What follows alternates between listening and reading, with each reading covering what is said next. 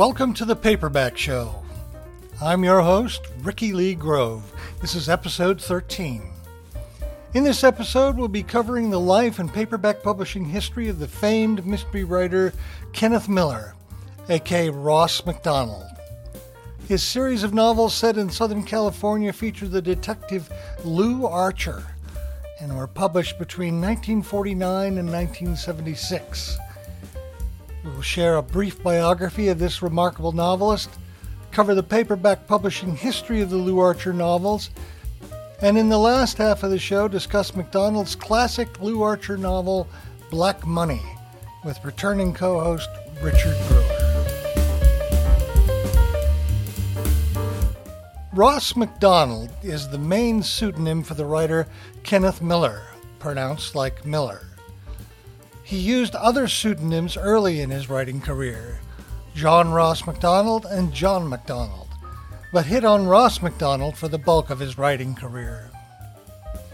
Kenneth Millar is an American, having been born in Los Gatos, California in 1915. However, his parents were Canadian, so Kenneth was raised in Canada, Kitchener, Ontario to be precise. His early life was troubled. His father left him and his mother to fend for themselves in 1919 when Kenneth was 4 years old. This act left an indelible impression on him, one that is reflected in his novels with the theme of the search for identity. The sense of family and its disillusion would reverberate in his novels for most of his writing life.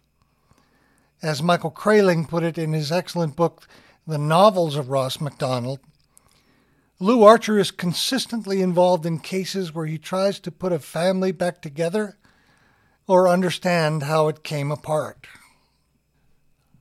You can imagine how hard it must have been for Kenneth Millar's mother during this period. They lived hand to mouth and spent time with various relatives to get by. Those relatives were strict Mennonite who seasoned their charity with a sense of resentment that stuck with Kenneth his whole life. At one point, their poverty grew so desperate that his mother took him to the doors of an orphanage. But Kenneth's desperate cries changed her mind. Another indelible memory that would scar his adult life. He was fortunate when his Aunt Laura offered to send the teenage Kenneth Millar to a private school in Ontario, where he excelled. He was always a big reader. Reading writers like Charles Dickens and Joseph Conrad helped him escape his desperate life and gave him a glimpse of something better. He was an intelligent and sensitive young man, and the semi-protected life at school helped him develop his own sense of himself. And despite some wild times as a rebellious teenager and an arrest for theft, he pulled himself together and focused on getting an education. But where would the money come from?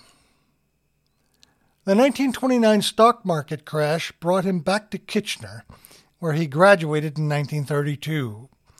His father, John, had come back to Kitchener because of ill health and was being cared for in a local charity hospital. Kenneth visited his sickbed, but kept his father's presence in the city a secret. And when his father died in 1933, Kenneth got his second break in life because his father had a life insurance policy that was just enough to pay for 4 years of college. He enrolled in Waterloo College in 1934. In his sophomore year, his mother died from a cerebral hemorrhage. He discovered her naked body on the floor of her kitchen, another indelible image. He took a year off from college with a surprise inheritance from his mother and visited Europe, where he saw the rise of Hitler's Nazi Party firsthand. When Kenneth Millar returned from his sabbatical, he was a different person, more mature and self-assured. He had started a romance with his soon-to-become wife, writer Margaret, before he left for Europe, and started dating her again when he returned. They were married in 1938, just after he graduated from college. Margaret Millar was to become a well-known suspense author and helped Kenneth's writing career years later when she recommended him to her publisher, Alfred Knopf. Since Kenneth had dual citizenship, Canadian and American, he applied to graduate school at the University of Michigan, Ann Arbor, and was accepted. With a college teaching job in hand, a marriage, now with a young daughter, Linda, he spent summers in Ann Arbor studying for a graduate degree. He finally had a good job, a family, and a decent life for himself. Both Margaret and Kenneth longed to become writers, though. She succeeded before he did, but Kenneth spent a good deal of time trying to find buyers for his fiction. He wrote short stories and even had a novel tucked away. He was never keen on becoming a professor. What he wanted to be was a professional writer. World War II interrupted his graduate studies, and he ended up serving as a communications officer in the U.S. Navy until 1946. His wife, Margaret, sold a suspense novel to Warner Brothers, and she became a well-known novelist of the period. Kenneth wrote 2 suspense novels himself while serving in the war, and both were published by Dodd Mead. They were The Dark Tunnel, 1944, and Trouble Follows Me in 1946. Discharged in 1946, he returned to his graduate studies at Ann Arbor, where he studied under the great poet and critic W.H. Auden, himself a fan of mystery fiction, who encouraged him to continue to write mysteries. Kenneth Millar published Blue City in 1947, followed by The Three Roads in 1948. His first 4 novels were all non-series standalone novels. By this time he had finished his doctoral studies and completed his thesis study on the poet Samuel Taylor Coleridge. Quite a long way from a boy who was almost given up for adoption. Kenneth Millar introduced his now famous detective Lew Archer, named partially after character from a Dashiell Hammett novel, Maltese Falcon, with a short story, Find the Woman, in 1946.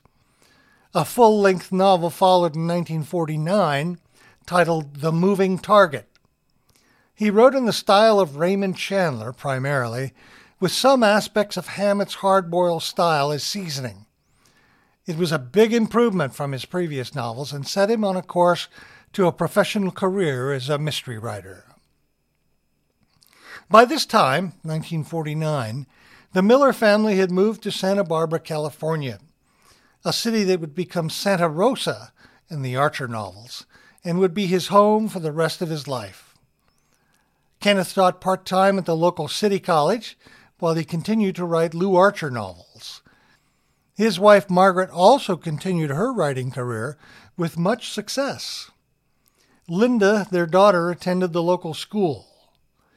What must it have been like to live in a home with 2 professional writers dedicated to their careers and intellectual lives? Sadly, trouble loomed in the future with Linda Millar, who started showing signs of mental instability in the late 1950s. Despite being published writers, the Millars' combined income was meager, and the Archer novels Kenneth was writing were not overly popular initially. In fact, Kenneth almost abandoned Archer at one point, but he decided to keep writing Lew Archer novels both for his own satisfaction and because a movie version of the Archer novel, The Moving Target, starring Paul Newman, brought in enough money for them to buy their own home in Santa Barbara, in addition to bringing in increased sales and attention to the Lew Archer novels. By 1968, Kenneth Millar was a successful and popular mystery novelist who was slowly pulling away from the force of the Chandler-Hammett tradition and creating his own type of mystery story centered around the theme of family, loss, and identity. This break came with the publication of The Galton Case in 1959. Some of his success were the results of his extensive psychotherapy. In therapy, he began to come to grips with his childhood trauma, and thus the theme of his Lew Archer novels and even the character of Lew Archer himself benefited from this self-analysis. As Millar put it in an interview, The terrain of the novels are about people and their lives rather than clues. Lew Archer is a psychological and moral detective. In the late 1960s, Kenneth Millar became a best-selling novelist with his 15th Lew Archer novel, The Goodbye Look. Bantam Books began reprinting all of his novels in paperback, and his work was started to receive attention from critics and academics. His success as a novelist also coincided with the rise of California as an ideal destination for Americans. His depictions of the Southern California landscape of his time, along with a range of unique characters from all class levels, were also what made him such a popular and literary novelist. After The Goodbye Look, Kenneth Millar wrote 3 more highly regarded novels, until Alzheimer's disease silenced him for the last decade of his life. He struggled in those last years. His daughter, now an alcoholic, died in 1970, and his wife's eyes and body suffered from muscular degeneration. 30 years of writing and teaching had taken their toll. He left a final Archer novel unfinished. Kenneth Millar died in 1983 at the age of 67.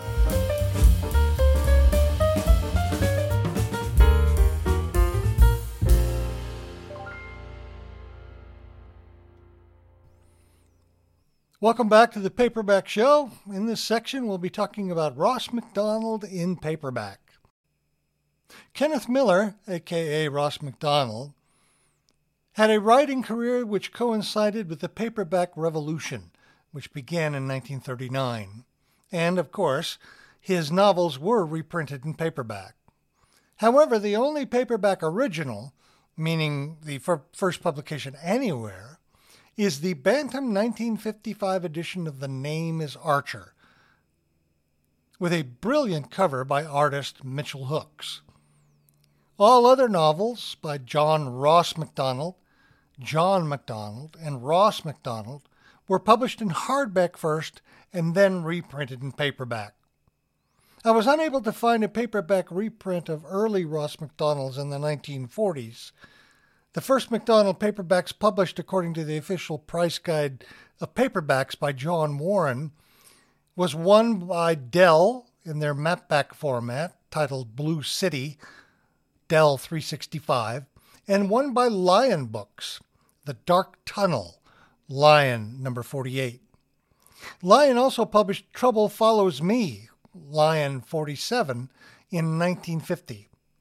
Lion finished their Ross MacDonald reprints with the 1955 I Die Slowly, a.k.a. Troubles Follows Me, Lion LL 52. The Lion paperbacks have excellent covers and are quite collectible. Note that Lion published the 3 novels under the Kenneth Millar author name. These were the only paperbacks published with his real name. Dell published one more Kenneth Millar paperback, The 3 Roads, in 1951, Dell 497, with a great cover by Robert Sterling. As John MacDonald, Pocket Books published the first Lew Archer novel in 1950, The Moving Target, Pocket 683, with a classic cover by Harvey Kidder. From 1951 on, Bantam was Ross MacDonald's paperback reprint publisher, starting with The Drowning Pool in 1951, Bantam 821, with a cover by Roy App. As I mentioned earlier, The Name is Archer is the only paperback original by Ross MacDonald. That was the 1955 Bantam with the great Mitchell Hooks cover. Although I'm not 100% certain, I believe Bantam reprinted the entire Lew Archer series each decade with new cover designs that reflected the design trends of the time. One of the best ways to see these cover design changes is to view the excellent article by J. Kingston Pierce, who follows all cover design, cloth, and paperback of Ross MacDonald's first Lew Archer, The Moving Target. Check our show notes for the link. There's also a series of articles on the website killercoversoftheweek.blogspot.com that features several series of MacDonald paperbacks. I'll share the link in the show notes as well. Currently, Ross MacDonald's is published by the vintage trade paperback Black Lizard series, which have pretty boring covers. Still, the trade size is handy and easier to read if you have old eyes like I do. The Bantam paperback that I read of Black Money was one of the first paperback reprints and featured a staged photographic cover of a sexy guy with a woman hanging all over him, with the subtitle, Lew Archer, the hardest of the hard-boiled dicks. As far away from the truth as you could possibly get. Well, that's it for the paperbacks. Check our show notes at paperbackshow.com for links and pictures of the covers. Stay tuned for a conversation with Richard Brewer on Ross MacDonald's great novel, Black Money. Coming up next.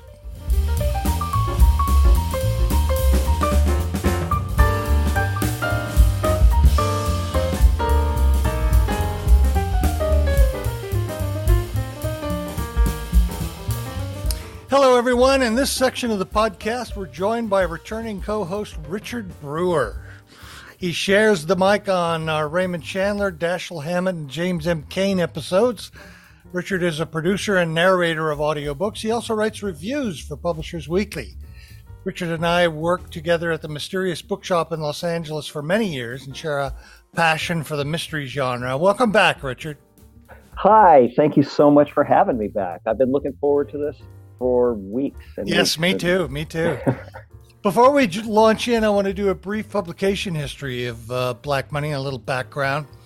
Published in 1966 by Knopf, Black Money's first paperback publication is probably Bantam's 1967 edition with the staged photographic cover of a riverboat gambler, I think, and a dance hall girl behind him squeezing his elbow and caressing his hair.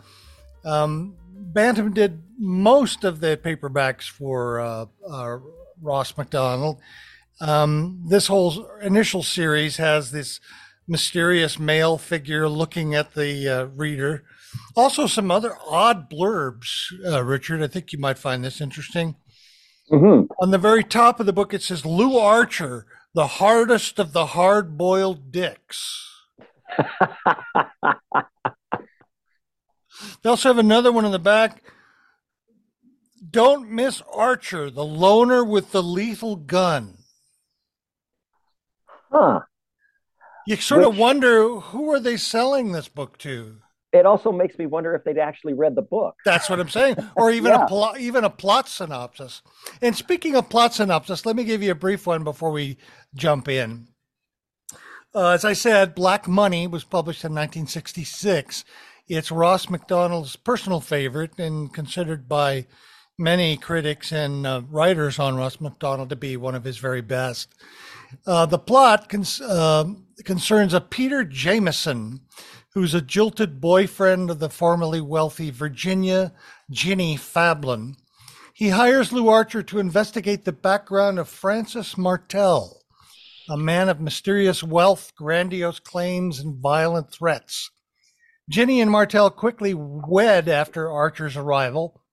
The resulting inquiries take Archer from the homeless to the university classroom to the wealthy enclaves. Archer links Martel and Ginny to old gambling debts, black money, undeclared income, and a suicide that might have been murder. Eventually, a killer is unveiled who takes his own life, leaving in his wake corpses, destroyed lives, and a hollowed-out Ginny. Is there anything else you want to add to that plot synopsis? I know I left out a ton, but and I think it would be so hard to encapsulate the entire plot. I think one of the things we should talk about is the sheer intricacy of this plot. Exactly. And if you, to jump right in, if you want. By the way, the title refers to cash skimmed by casino operators to avoid taxes. Right. That should give you a little clue as to where Archer's journey, what he's journeying towards, following the cash. Which also takes him, to Las Vegas right. At one point. he actually travels a lot in this. He He drives back and does. forth. He flies. He uses the technology of the times, which is telephoning other places and getting uh, faxes and things. Right. Um, it's There's so much going on in this book. I I was surprised at how complex the overall story was. Primarily, the complexity of the characters, which, Hmm. if you were to, I mean, everybody's got so many different levels. The most being Martel, um, of who they are, what they want, where they came from, um, backstories, and yeah, I was just blown away by all of the. Wait, he did what, and then he did. Wait, she's what, and she wants what, Yeah. Yeah. and he uncovers all of this. Yeah. And um, and what I loved about it was that it's not in the pulpy, hard boiled detective thing. He doesn't. He leads with his mind, not with his fists, Very, which I thought very was true. very interesting. Very Very true. interesting. Um, Archer's, or excuse me, MacDonald's. By the way, his real name, Art Ross MacDonald, is a pseudonym. His real name is Kenneth Millar. Um, his first book, what the hell was it? Blue City. Blue City was came out the same time as I, the Jury by Mickey Spillane. He was a post-war 50s writer who wrote in the style of Chandler for a long, long time.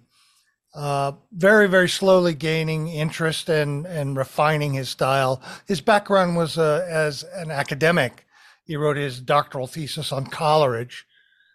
And so he was working really hard to get the right style and keep selling. At one point, he almost quit because he wasn't quite getting the sales that he thought and the interest that he thought he was, and was going to give up the Archer series, but he stayed with it. And then a series of events happened to him at middle age. The biggest being he got involved in psychoanalysis, which changed his whole idea of writing his mysteries. And it started with the Galton case in 62, I think. And he completely changed his way of style of writing and his way of looking at characters. And that was reflected in the last books that he wrote, of which Black Money is my favorite. But his whole thing about Black Money is that he carried the idea for Black Money in his mind for 20 years, he said. Right, right. Kept notes and Yeah. kept kind of coming back to it and revisiting it and trying to He figure. was a person that used journals and notes to come up with ideas and put things together. And he wrote himself in the great Tom Nolan biography. MacDonald says, it took me all that time to figure out how I could write Black Money and to decide where the central character came from, who he was, and what the source of the Black Money was. He said, year after year, I'd return to these ideas, make more notes, and cross reference to the old notebook and put it away until I was ready. It was the longest I had held a book in mind before I wrote it. Right, right. I think the interesting aspect of it is, and I've read reviews that talk about this, and I think he brings it up too, is partial of his inspiration in something which would go back to the 1920s is The Great Gatsby. Right. Is there's a real and if you think about The Great Gatsby, you think of Jay Gatsby, you think of Francis Martel, they are very similar characters, Yeah. Yeah.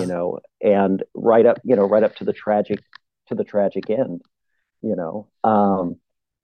So yeah, he played with this, and I think that, and I keep coming back to saying the intricacy of it. I think that percolation of that 20 years shows in how tightly woven Oh, yeah.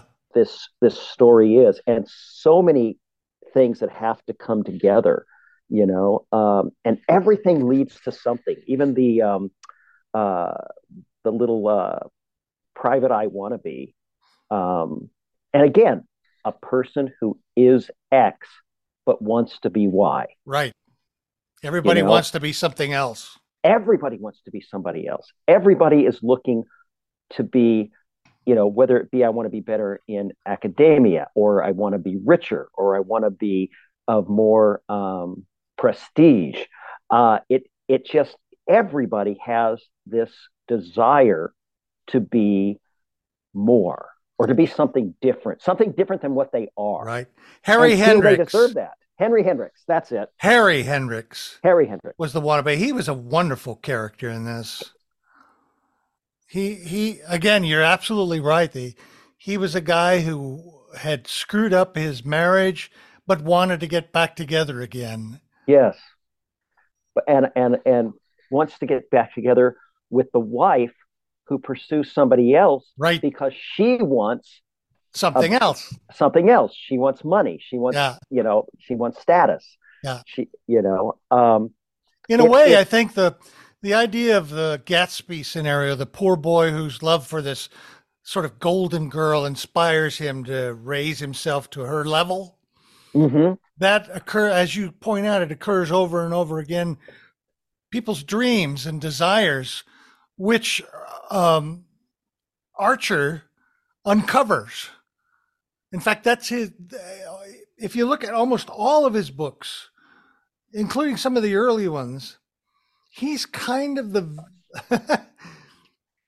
he's kind of a character that is very much hated by many of the other characters, or disliked because he unveils their secrets. Yes, He spins out their secrets. yes, And they yes. I think blame that's him instead of accepting responsibility for their own actions. well. And the interesting thing about it is he brings them up and then he voices them. Usually a lot of times in these hard-boiled detective novels, that's an internal monologue. Right. I think about this, and I can't believe that she's a woman who wants better, but is never going to get it. He tells people this. I mean, he tells Jameson, you're a glutton. You know, Yeah. you've got problems. You need to quit eating like you're eating for five people. Right. And he's a great character. Oh my God, he's great. Such, that again, his desire, his want, which is frustrated. He wants Jenny. He wants her in his life, and his substitution is the food. And Yes. when was the last time prior to the past 20 years? I mean, you think about when this was written, that they would write about a food disorder. Mm-hmm. Someone with that kind of a problem so openly. Yeah. You know. There's a great passage in the book where MacDonald writes about that kid, the fat kid. He gobbled the food with such eager, straining gluttony that he made me feel like a voyeur. His eyes were fixed and mindless as he chewed. Sweat stood out on his forehead. Oh my gosh, that I forgot about that. That's great stuff. Isn't it? Yeah, yeah, I, yeah, I yeah. think in a way, listeners, I don't want to scare you when we talk about the complexity of the plot of Black Money or of any of MacDonald's novels. They're complex because life is complex. They're And complex because life is complex. And I would add, as far as like not scaring somebody away, the brilliance of MacDonald is the complexity flows out smoothly.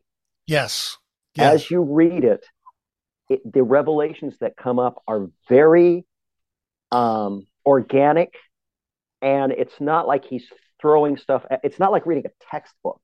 yeah, You get a very smoothly told story where these aspects pop up and they add layers as you go along. It's yes. building blocks. They're all building blocks. So at the end of it, you have this wonderful building of a story. And then you think back on it. and go, oh, that's right. Oh, he mentioned that. Oh, he said this. And I was so impressed. I was so impressed with this book. And it's one of the longer ones, isn't it? Not really. It's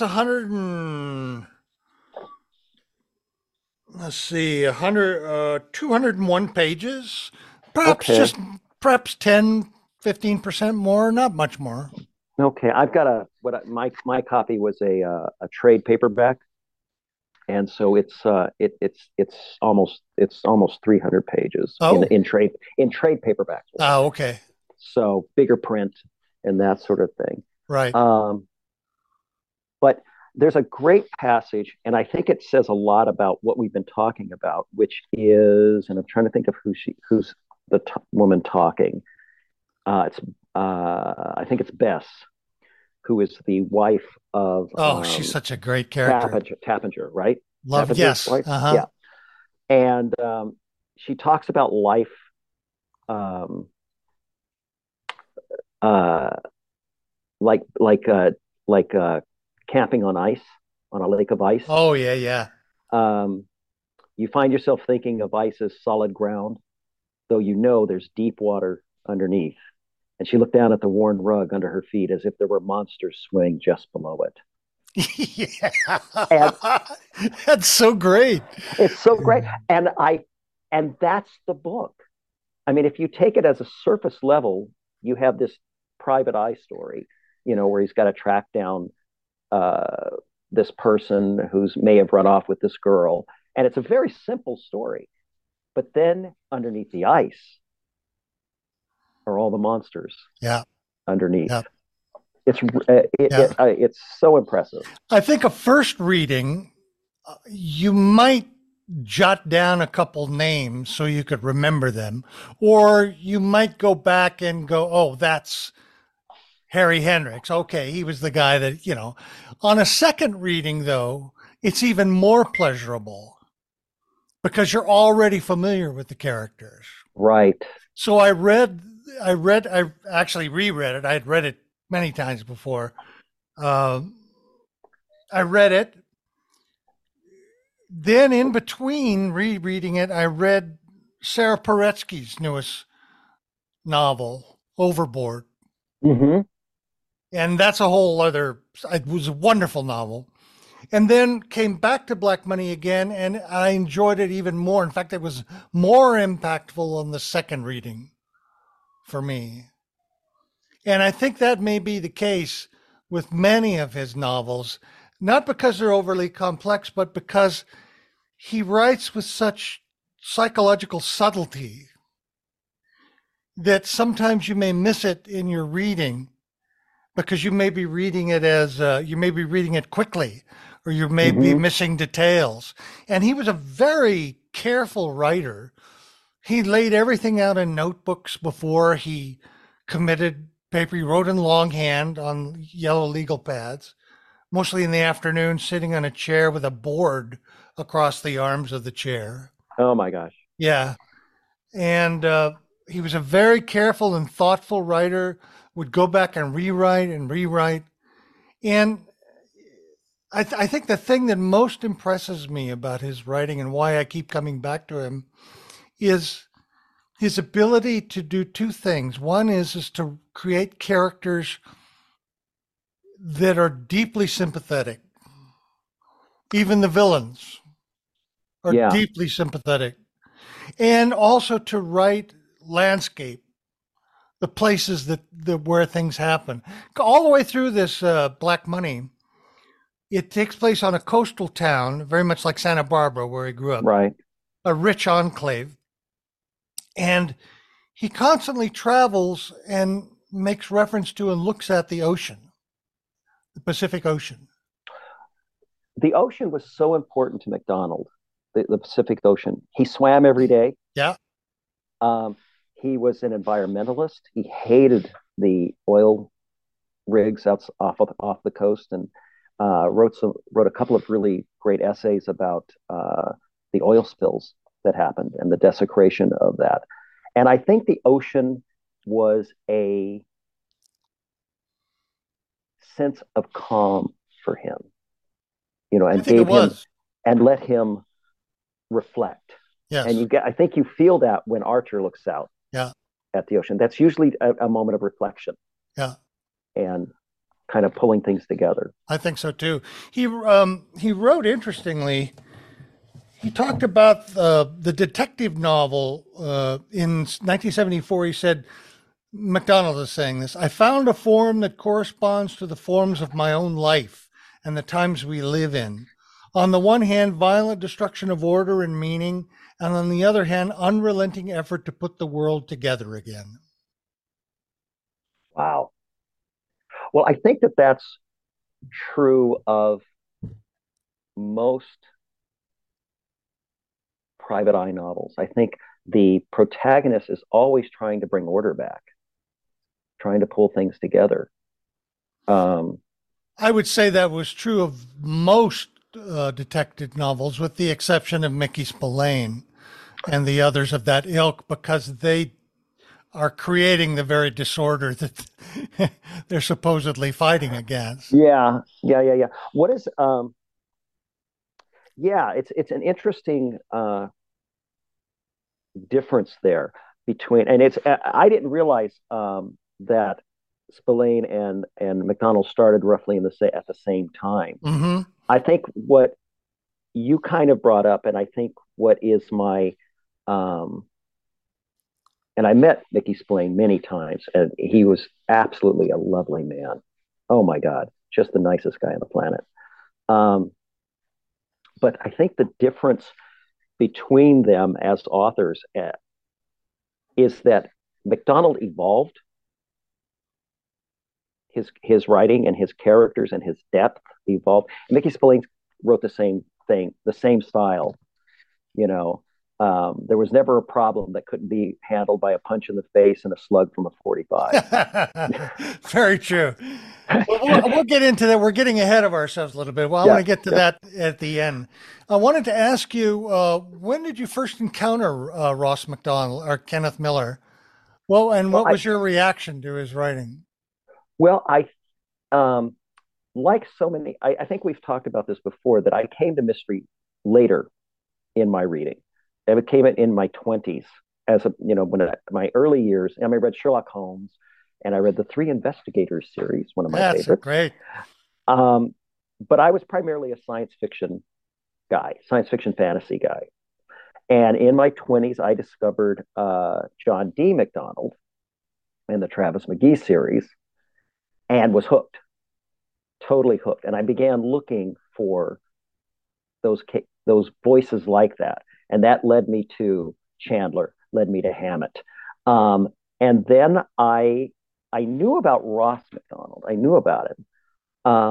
But then I saw Harper with Paul Newman, which is based on the moving target. And I went, oh, well, who's this guy?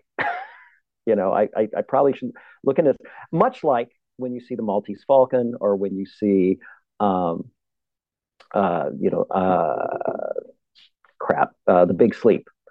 The movie led me to find the author. And I read The Chill and I love that. Um, and then honestly, he sort of fell off my radar. And I think part of that was because along that route, I just started discovering Lawrence Block, and I Right. started discovering, there was all of a sudden this other Robert B. Parker. I became a big fan of Robert B. Parker, and there's only so much time to have. So there was always the that he was there and that he was so highly regarded, but I only got him in drips and drabs. I didn't voraciously follow the series, but it was in my 20s, and it was because of seeing the movie Harper, Right. I think a knowing of lot him of and all that. people found MacDonald because of those Paul Newman. He did two, Drowning Pool And Harper, and he did Harper. Harper and Drowning Pool, and he wanted to do a third, and it just never materialized. Right. If you've ever seen, we're going to get a little off topic here, but if you ever get a chance to see a movie that he made in the 90s called Twilight, where he plays a retired private eye working as basically a gopher for a rich guy. And it was always said that that was sort of the wrap up of the Harper series, even though it's a different character and Ah, it has nothing to do with um, MacDonald. He felt that that was sort of the wrap up of that series because it really is this private eye at the end of at the end of his career. hmm, You know, he's no longer a private eye, but he gets hired by a rich person to explore a mystery. right. And if you ever get a chance to see it, I highly recommend it. I Okay, really like it, and it's Gene Hackman's in it, Lauren Bacall's in it, um, and so is James Garner. cool. I'll check So it it's a out. yeah, but yeah, led to it by the movies, as so often happens. Well, I think those two movies are one of the things that kicked him into being a bestseller and eventually becoming a top seller and getting front page reviews on the New York Times. He was considered sort of the new type detective, um, moving away, a concerted move away from the Spillane hard boiled style. How do you think MacDonald compares to the previous authors we've read on the paperback show? Hammett, Chandler, and Kane. Well, it's interesting. I think that I think when we were discussing Kane, we said there's the triangle.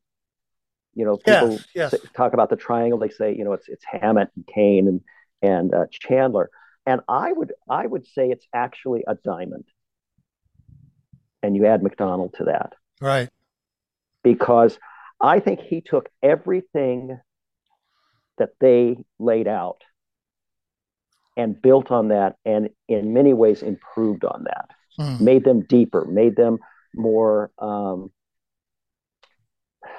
I hate to say this because it made them more literate, if you will. I think there's a depth to them that the others touched on, and he was able to um, build upon and actually bring to the forefront.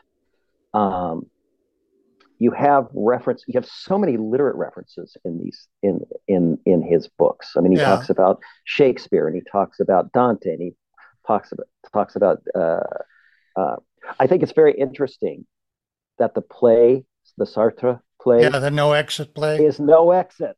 And when you look at the if you read when you read the book, it's like it's such it's like, well, of course, Of this all course. is. Why wouldn't it be no exit? You know, as Right, opposed to anything else. right. Um, so I think he was able to bring. I think if you look at Marlowe, Marlowe has a humanness to him, but he's also got a coldness to him. And I feel that Archer is like just sympathy for everybody. There's a line, and I don't remember it well enough to. It's a horrible paraphrase. I like people, and I. He says something like, "I like people, but I don't like to see them get hurt." Something to that effect. Right. And you get a hint of that with Marlowe. With Spade, he's a lot colder. He's a lot more matter of fact. But Right. you get the plotting that Hammett brings to his stories Yes. And also the in its own. serious approach, because Hammett was the first mystery author, American mystery author, to say, this is people haven't taken it seriously. I'm going Mm-hmm. to take this form seriously. And I think MacDonald did too. He took it seriously and he did something that perhaps other authors hadn't done to that point, which is incorporate episodes and ideas and experiences from his own life into the books. Interesting. Interesting. How do you mean? How do you? I'm Well, curious on that one. I mean, I know that as you said, he got into the psychological aspect of that, well, and as that's I mentioned, he read earlier from a great book called Dreamers Who Live Their Dreams: The World of Ross MacDonald's Novels by Peter Wolfe. Archer in 70 or MacDonald said in 74 that the mystery was a form that corresponded to my life, constantly trying to create order out of chaos. mm, mm, mm, mm. And I mean, I don't have specific things, although Right. I think the his background as a person was troubled childhood. His father abandoned them, and there was always a continuing search for identity. Who am I? Where am I? Right. There was always a Right. sense of class because he came to the lower classes. So I think that he was a person who tried to make the hard-boiled mystery genre creative. The accepted wisdom is that he turned the hard-boiled mystery novel into more serious type of novel, and it became literature. I think generally that's probably true, I but think I question the notion of it being literature or not literature. I agree. I think I tend to take a little bit of exception when people talk about um, writing is good writing is good writing. That's it. There are aspects of Chandler that are sheer poetry. I mean, Oh yeah, there are passages that are just absolutely beautiful. And there's a if you go to Hammett, the construction of the Maltese Falcon, the construction of the Glass Key, the clear um, writing, yeah, the lean writing and everything. It's just marvelous. I think what some critics refer to and not allowing the mystery novel to be considered a serious form is that they're talking about the constraints of genre and that those constraints are not present in a regular novelist who's just writing from scratch. They don't have to have the central detective be this type of person. They don't have to have the mystery resolved at the end. They don't have any of those compulsions. And I say the form is what allows them to be able to be more creative. I agree with you. There is a because of the form, because of if you want to call them constrictions, and I think all you have to do is read James Lee Burke to know that you don't have Yeah, you yeah, don't yeah. have to have constrictions. That's a whole nother story, a whole nother discussion. Um, the very fact that they had to find that these writers had to find way to be as creative and descriptive and inventive within the constraints. Yes, the restrictions actually create more, stimulate their imagination in ways that not having description, just constrictions wouldn't. Right.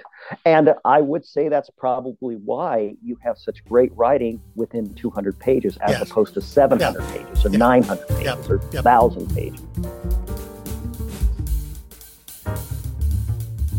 So we were talking about Russ MacDonald being the accepted wisdom is that he turned the hard-boiled mystery novel into literature.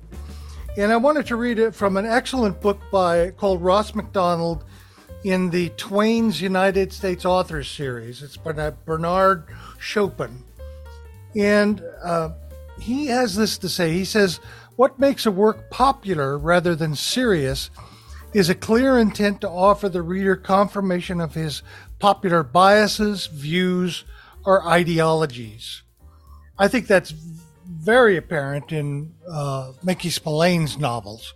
He was writing to a very specific audience, Mm-hmm. and he wanted to reassure them that his character, Mike Hammer, was doing what needs to be done to save the United States and other people from corruption and evil. And so he reassured those mostly returning soldiers and men who were in a post-war world that they thought was going to hell in a handbasket. And he wanted to let them know there was somebody out there that didn't fight by the rules and it was going for justice. MacDonald was far away from that. In fact, he talked in some place, I don't have the quote, but he talked someplace about actually turning away from that to try to make the detective more empathetic. And so getting to the point about it, literature, he says that the word says nothing about the essence of a particular work. It describes only the value we place on that work. Literature is simply writing valued by the culture. Wow. Wow. That's pretty heady stuff. That is. That is. I mean, one can debate that, but I tend to lean toward it being true. And I think one of the things that MacDonald did was that he took this genre from the pulps and, as you said, used the examples by other excellent authors, Kane, Hammett, and Chandler in particular, because his first half of his career was very much like Chandler, Yeah, I and agree with that. created a detective who cared. Well, and that's the thing. And you feel that. I mean, we talked about, for instance, him being so blunt about confronting his characters. Let's go back to Jameson, Right. who's got the eating disorder and is constant eating. When he calls him out on his um, problem, on his disorder, he also talks about how much he likes Jameson. Yep. You know, and you know, you should see a doctor. You're doing this because of this, and as blunt as that is, he's trying to help that guy. Yep. He's trying to help him. Same thing with Harry. Same thing with Bess. You know, he calls them on their foibles, but I think there's an actual, like, he's trying to, like, encourage them to see themselves so they'll improve themselves. Yeah. Exactly. I think it's also interesting to point out that he pulls on a gun at one point, but there's no fist fights. He doesn't get to a big fist fight with anybody. I don't think he doesn't pull the gun. He has it because he says, I may need to protect myself. But, and how different is that from Mickey Spillane? Right. Well, I actually had a chapter. I don't want to go through all the descriptions of it, but I think the contrast between Archer first meeting Harry. Harry was waiting outside of the home of Martell to try to get information on him. Archer discovers him, and Harry sort of threatens him as he gets up in his face, threatening violence. And I think in the page he writes sort of the thoughts of Archer, and Archer says, "I knew that if this was going to turn into violence, I had to get up into his face and let him know that wasn't going to happen, or if it did, I would handle it." And he diffuses what could be a violent situation. Right. Whereas in a scene that I read in Spillane, not only does he encourage getting into a fight with the guy, but he breaks the guy's teeth with his gun. Right. And he smiles thinking, this really feels great. I'm going to keep doing this. Yeah. There's a sadistic element to it. So you're talking about the two poles of the kind of detective that was being produced in the post-war. And I think what MacDonald did was he created a space with his style of writing, his careful and considered writing, and his sympathetic detective, and his emphasis on families unraveling and dreams unraveling, phony dreams being shown up for what they are. He created a space for later authors like Sarah Paretsky, like Sue Grafton and Parker, to be able to write in. I think that's a really good point. I also think that's why he endures. I think so too. I think his empathy makes his character so sympathetic that you relate to him, and that's a key thing. Is you relate to how Archer sees things. There's an empathy. There's a world weary that I think we all feel, and that we all loneliness. Think that, and a loneliness.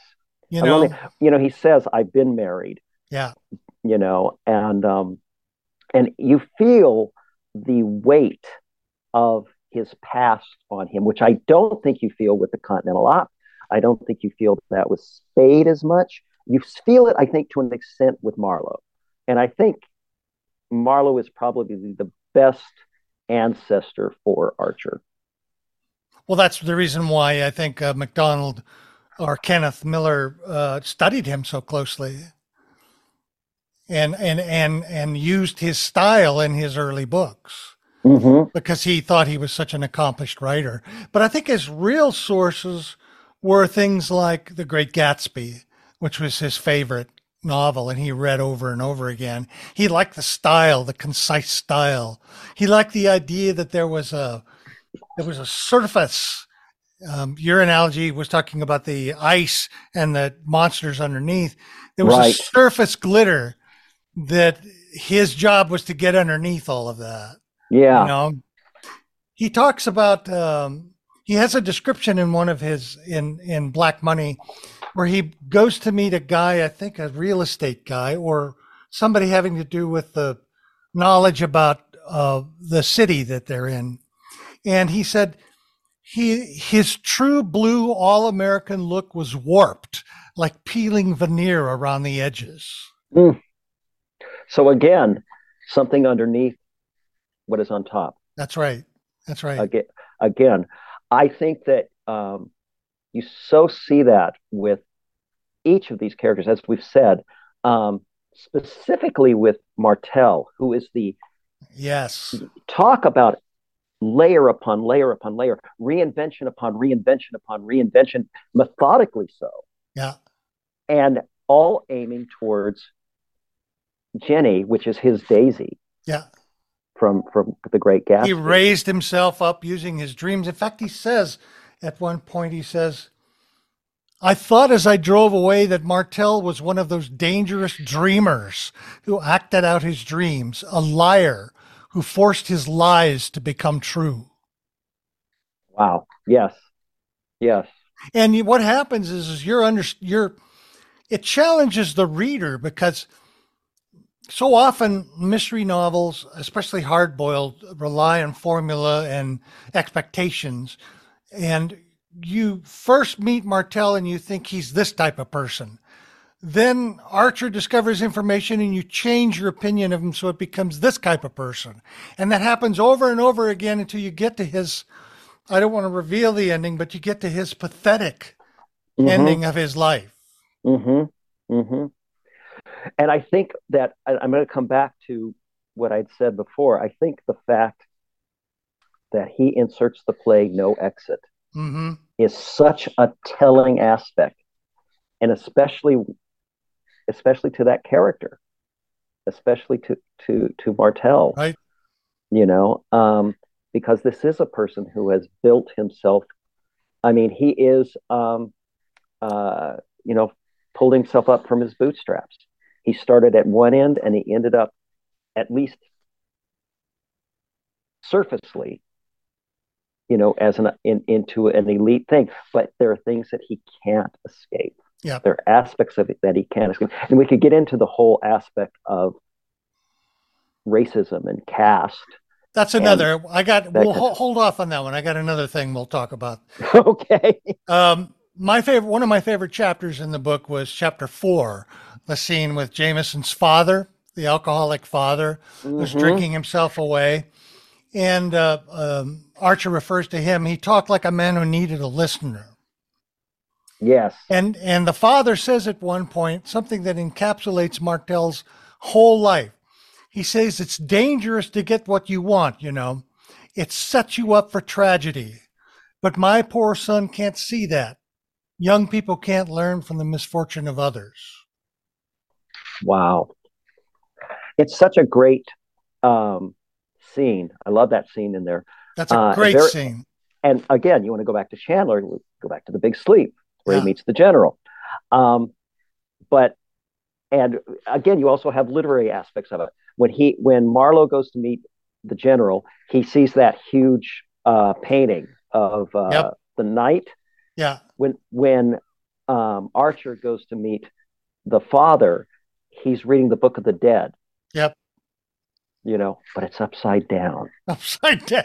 He's got it upside, I remember laughing at that. Yes, it was a cover. It's like, I can't just be seen sitting here drinking, And then you have the flip of that. If you go back to The Big Sleep, the general gives him a drink, and he can't drink, and he vicariously enjoys Marlowe to having a drink, But in this case, we have a guy who supposedly has it all, and he can't even take pride in his own son. Yep.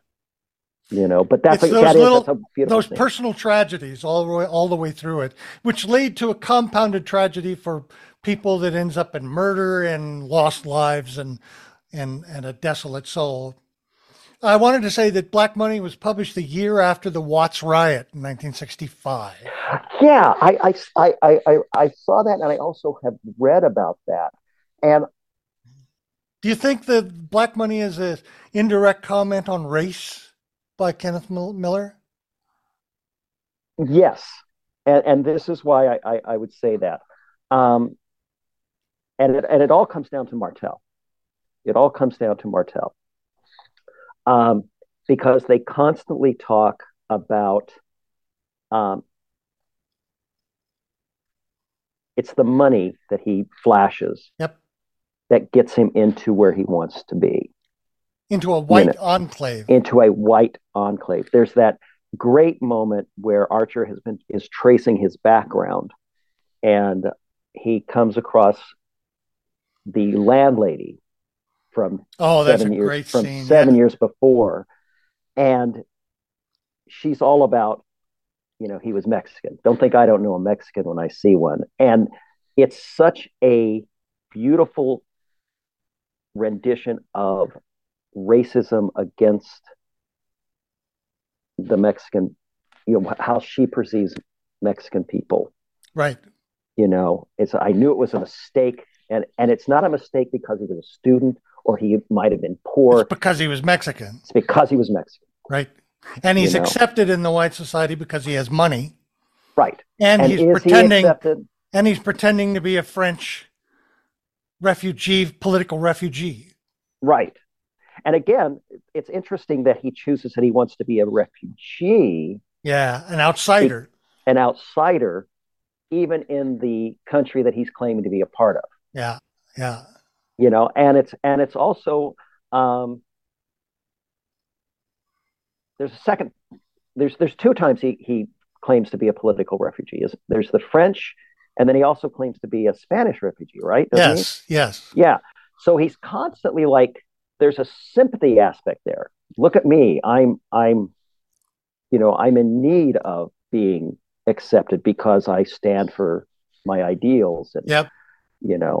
And yet again, it's all layers. MacDonald slowly builds your empathy, your sympathy for Martell. Yeah. Right up until the end. Right. And it starts out with, let's face it, not,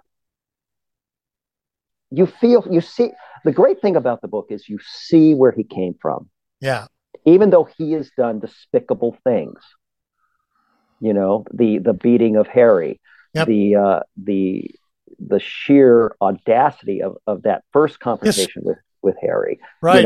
He's an ugly person. Controlling Ginny and manipulating her. Yeah. Yeah. But Jenny wants that. She falls for him. I think. Well, again, she falls for a dream, something that isn't true. Or is she working with this other person whom we can't name because it'll screw up the that's plot a good for point. You. That's actually a good point. Jenny, it's interesting. The book ends with a focus on her character that is just so sad. Yeah. That it stuck with me even after the second time I read the book. It stuck with me for a couple days. Yeah, the imagery of that last page was so wonderful. It's just beautifully done. Yeah. And if you take you don't want to give stuff away, but if you take of everything that has happened prior to that has led to that, is anybody happy at the end of this book? No, I don't think so. Anybody, if they're left alive, If they're left alive. I think another great thing that he does is his way he treats female characters in the book. They're fascinating.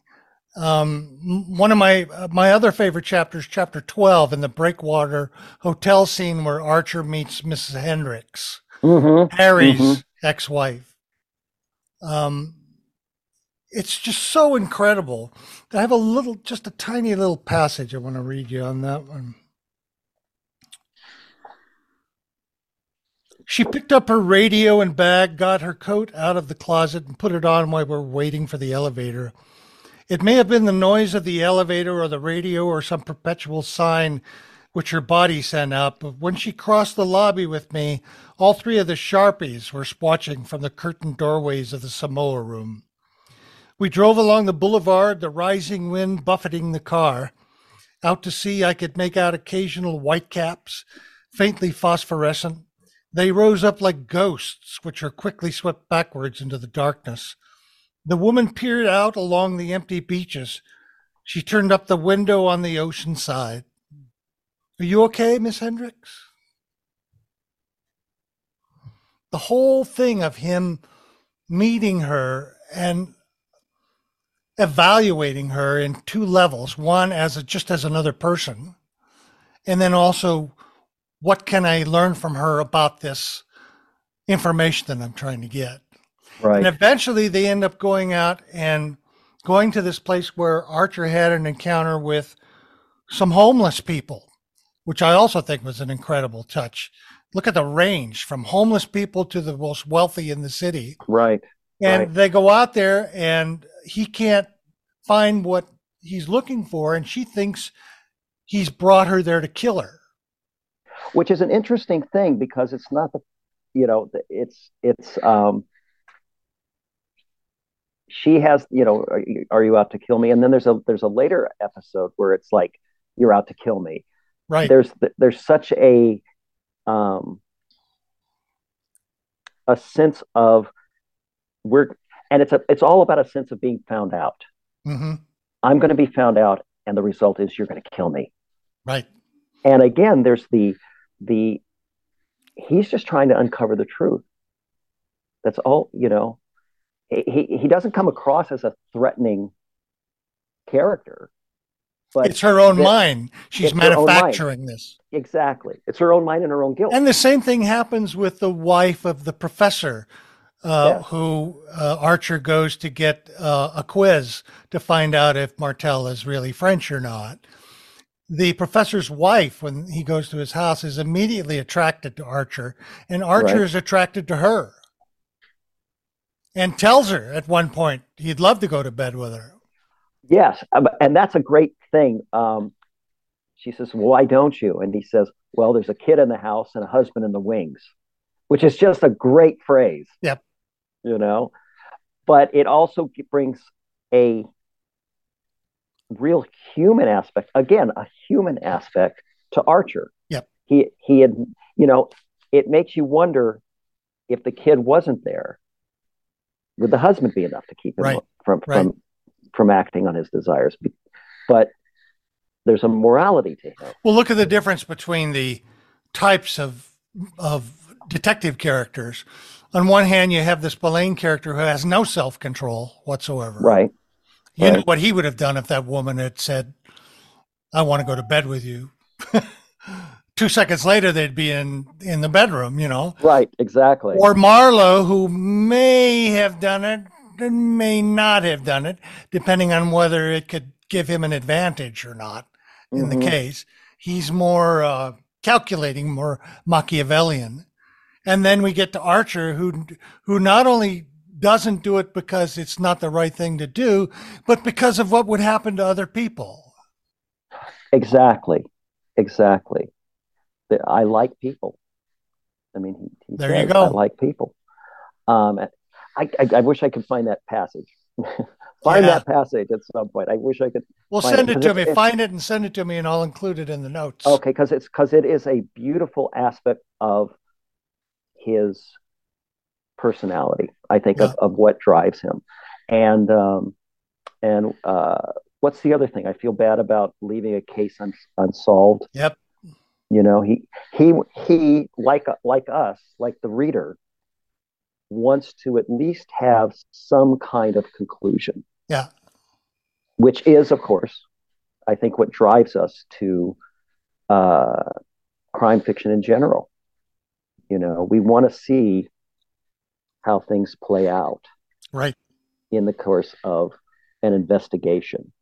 And I think And that, again, the aspect of the genre itself leads us to those to that um, to that aspect of storytelling. yeah, I We think want so to go too. from A to B to C to D to E and end up at Z. Right. And I think if you, and I'm going to use air quotes here, literature, and this is not putting down anything. I mean, you don't have to be, you can be Mickey Spillane, you can be Of course. Dashiell Hammett. You don't have to be Salman Rushdie or, John Cheever, you Or know? Don DeLillo.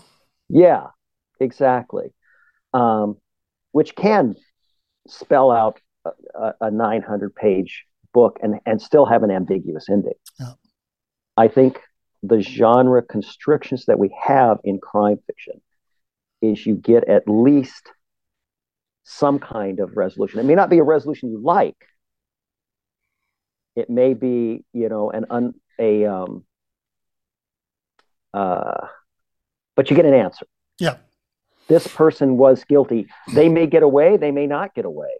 And you may Yep. not like that, Yep. but at least you know that person did it. This is what went down. And MacDonald does that in a very unique way. At one point, 90% through the book, Archer has a sentence that struck out to me. He said, past and present were coming together. And I think that's what you could say about all of his later novels. He's in the present. He discovers those corruptions in the past that have led to the tragedies of the present. Mm-hmm. And they spiel together into a resolution, and that's his resolution. The sins of the past, the failures of the past, the evils of the past come to haunt the people that took those actions. Well, that has led to the reason he's there. Yes, exactly. Yeah. Right. That's a better way to say it. Yeah. Yeah, I agree. I want to talk a little bit at the end now about something that I've discovered as I was doing research for Black Money and also on MacDonald. I read a really interesting blog at thepassingtramp.com about politics being a factor in Ross MacDonald's legacy. There are many people who say, not the majority, but there are those who say that MacDonald was too soft. The traditional readers wanted their hard-boiled stories hard. There was too much psychologizing there, say armchair psychology. And that he pointed out that these critics tend to follow along political lines. Conservatives tend to make that claim against Ross MacDonald, whereas liberals tend more to see him as an innovator in the way that you and I are talking about. Mm-hmm. What do you think about that? I think there are two camps, and if you want to say conservative and more liberal, maybe so. I think that as there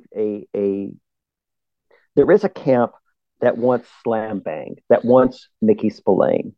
They want to know that things can be handled with a sledgehammer, Mike Hammer. But I think that, especially starting in the mid-'60s, you began to have a populace that was more thoughtful, that wanted to see a deeper resolution to problems, wanted to know that there was more than just black and white. And I think that is where MacDonald took his books. He began to show us layers. He began to show us different aspects of people, not as just black hats and white hats. Yeah. Types, tropes, if you will. I don't see any reason why you can't have both. Why make a judgment and saying one is better than the other? If you enjoy reading Mickey Spillane, read him. Don't get me wrong. I think I'm not putting down people who like, Mickey Spillane as opposed to Lew Archer, and I think you see a blending of those characters to an extent with Robert B. Parker Spencer. Ah, You know, Spencer showed us different, Parker showed us different layers of characters, but Spencer could handle things as easily with a fist and a shot if he had to. I think, I think that whatever you enjoy to read, whatever brings you um, pleasure, whether it be, you know, a guy pulling a 45 and aiming at the gut of the femme fatale, or the femme fatale being led away in handcuffs, having been caught by a more methodical detective. It's all good. yeah. It's I all think the problem comes in when the politics turn into judgments.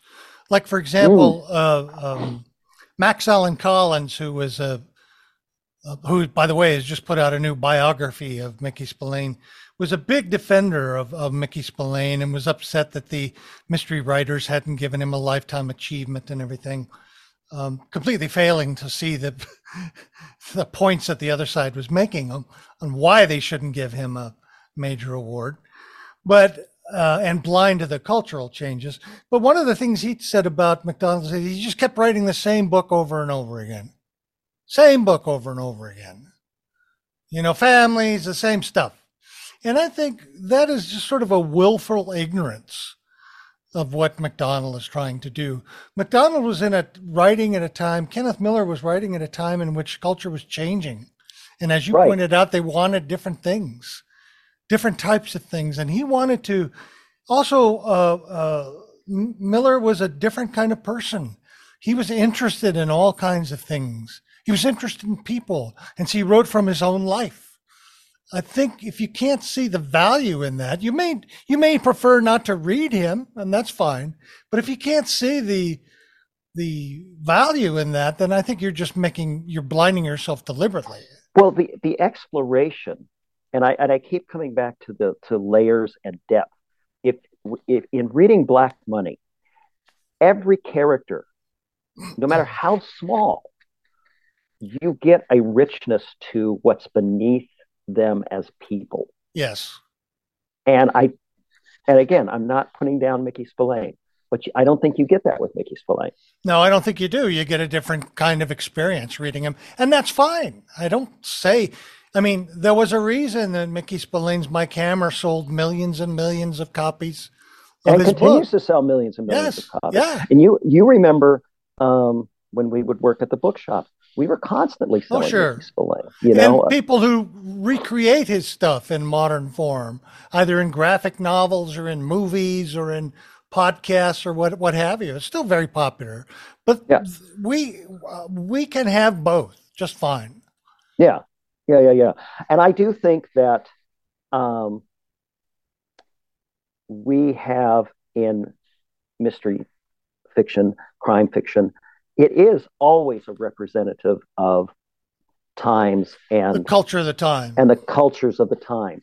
I think that if you look at, for instance, Greg Hurwitz's Orphan X series, if you look at the Avenging Angel kind of thing, I think there's a prevalence of that right now, of the guy who sweeps in and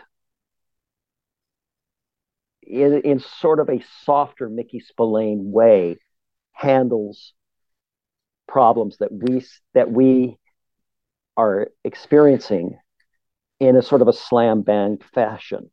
Yep.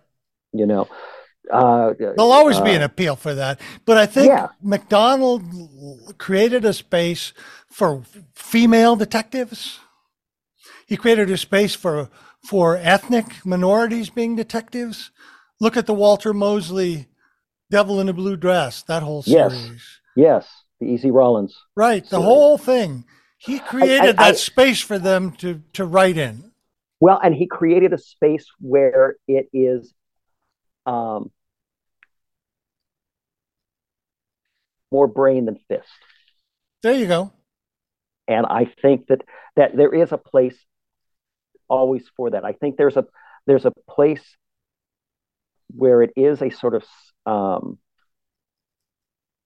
force is the answer, and MacDonald laid the room with where thought process is the answer, and empathy, and empathy. And I think that's what you see so much in Black Money. Yeah, and it is the way he reveals the answer to the mystery, as opposed to forcing the answer to the mystery. That's a good way to say it.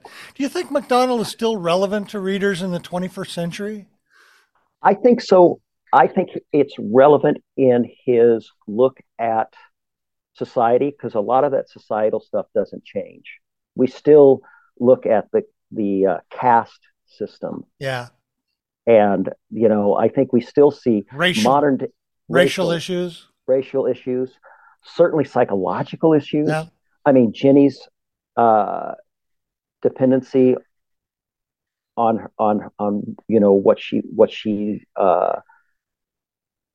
who she's fixated on, why she's fixated on that person. That's very relevant. Same thing. It also occurred at a time in which Southern California just boomed. I mean, it exploded in not only technology and in economics, but in the amount of people and houses that were going up. Yes. And a changing ethnic minority. And I think he covers that really well. So there's a historical element to it. I think the pre-internet issue of it might turn some readers off because there's no cell phones, there's no checking on the internet to find stuff. He did things the old-fashioned way, But is that going to stop you from reading Chandler? Is that going to stop you from reading Kane? Is that going to stop you from reading Hammett, which has the same stuff? That's a good point. No, what you get is the richness of the text. You get the richness of how he presents his story. I would be remiss if I didn't say one of the things that I think that this novel has one of the most horrific deaths that I've ever read, and that's the mother who's murdered. Oh, I know, that's terrible. I mean, it's really terrible. I had to go back and reread. Yeah. The knocking at the door. Yep. Is to the listeners out there, that death is worth the price of admission, just because it's so unexpected, horrific, and it's without being graphic, and beautifully put together, beautifully brought out, and is such a fundamental aspect of the story. Yep. Well, I think that pretty much wraps it up for us. I think you've laid it out. Ross Macdonald is an important writer who laid the foundations for other writers to write in his wake. He was an incredible man. If you want to read a good biography, the Tom Nolan biography is a good one. Also recommend the letters between him and Adora Wheatley. Yes, he was close with Adora Wheatley. And also, you can start anywhere in his canon, but if you want to get some of his best writing, start with the Galton case. That's really good. I agree with that. I do think one of the things that I do love about Hammett and love about Chandler and love about MacDonald is you can pick up any of the books. Yeah. I like serial books. I like the books that build upon each other. But as booksellers, it's like, oh, that's not the first in the series. Yeah. That's the third book. You can pick up any of MacDonald's books, and you're going to get a complete, basically standalone. Yeah. Story very readable. He's a careful and incisive author, thoughtful. You'll enjoy them. Yeah. Highly recommend it. Thank you very much, Richard. Appreciate that. I really enjoyed it. Once again, a really interesting topic. Who shall we talk about next? Who shall we read next? Oh my gosh. Wow. How do you feel about talking about Lawrence Block? Let's do it. I would find that to be a really fun conversation to have. You pick the book and we'll cover it. I've got the book. I can tell you right now. What is it? when the Sacred Gin Mill closes. Okay, that's a deal. Okay. All right. All right. Friend. Thank you. Thank you very much. By the way, listeners, if you want to see our show notes, there'll be bibliographies of all of the books we mention. I'll also talk about the various covers, which we didn't get into very much this time. Bantam was his major publisher, and they changed the images on their covers according to the sort of zeitgeist of the time. And that's a fascinating story. There's so many interesting covers. There's an Italian cover that is that's my favorite. Really that's good. My own personal really favorite. Good stuff. All right, my friend. Thank you very much. so much. A pleasure to be here. Yep. Thanks for having me.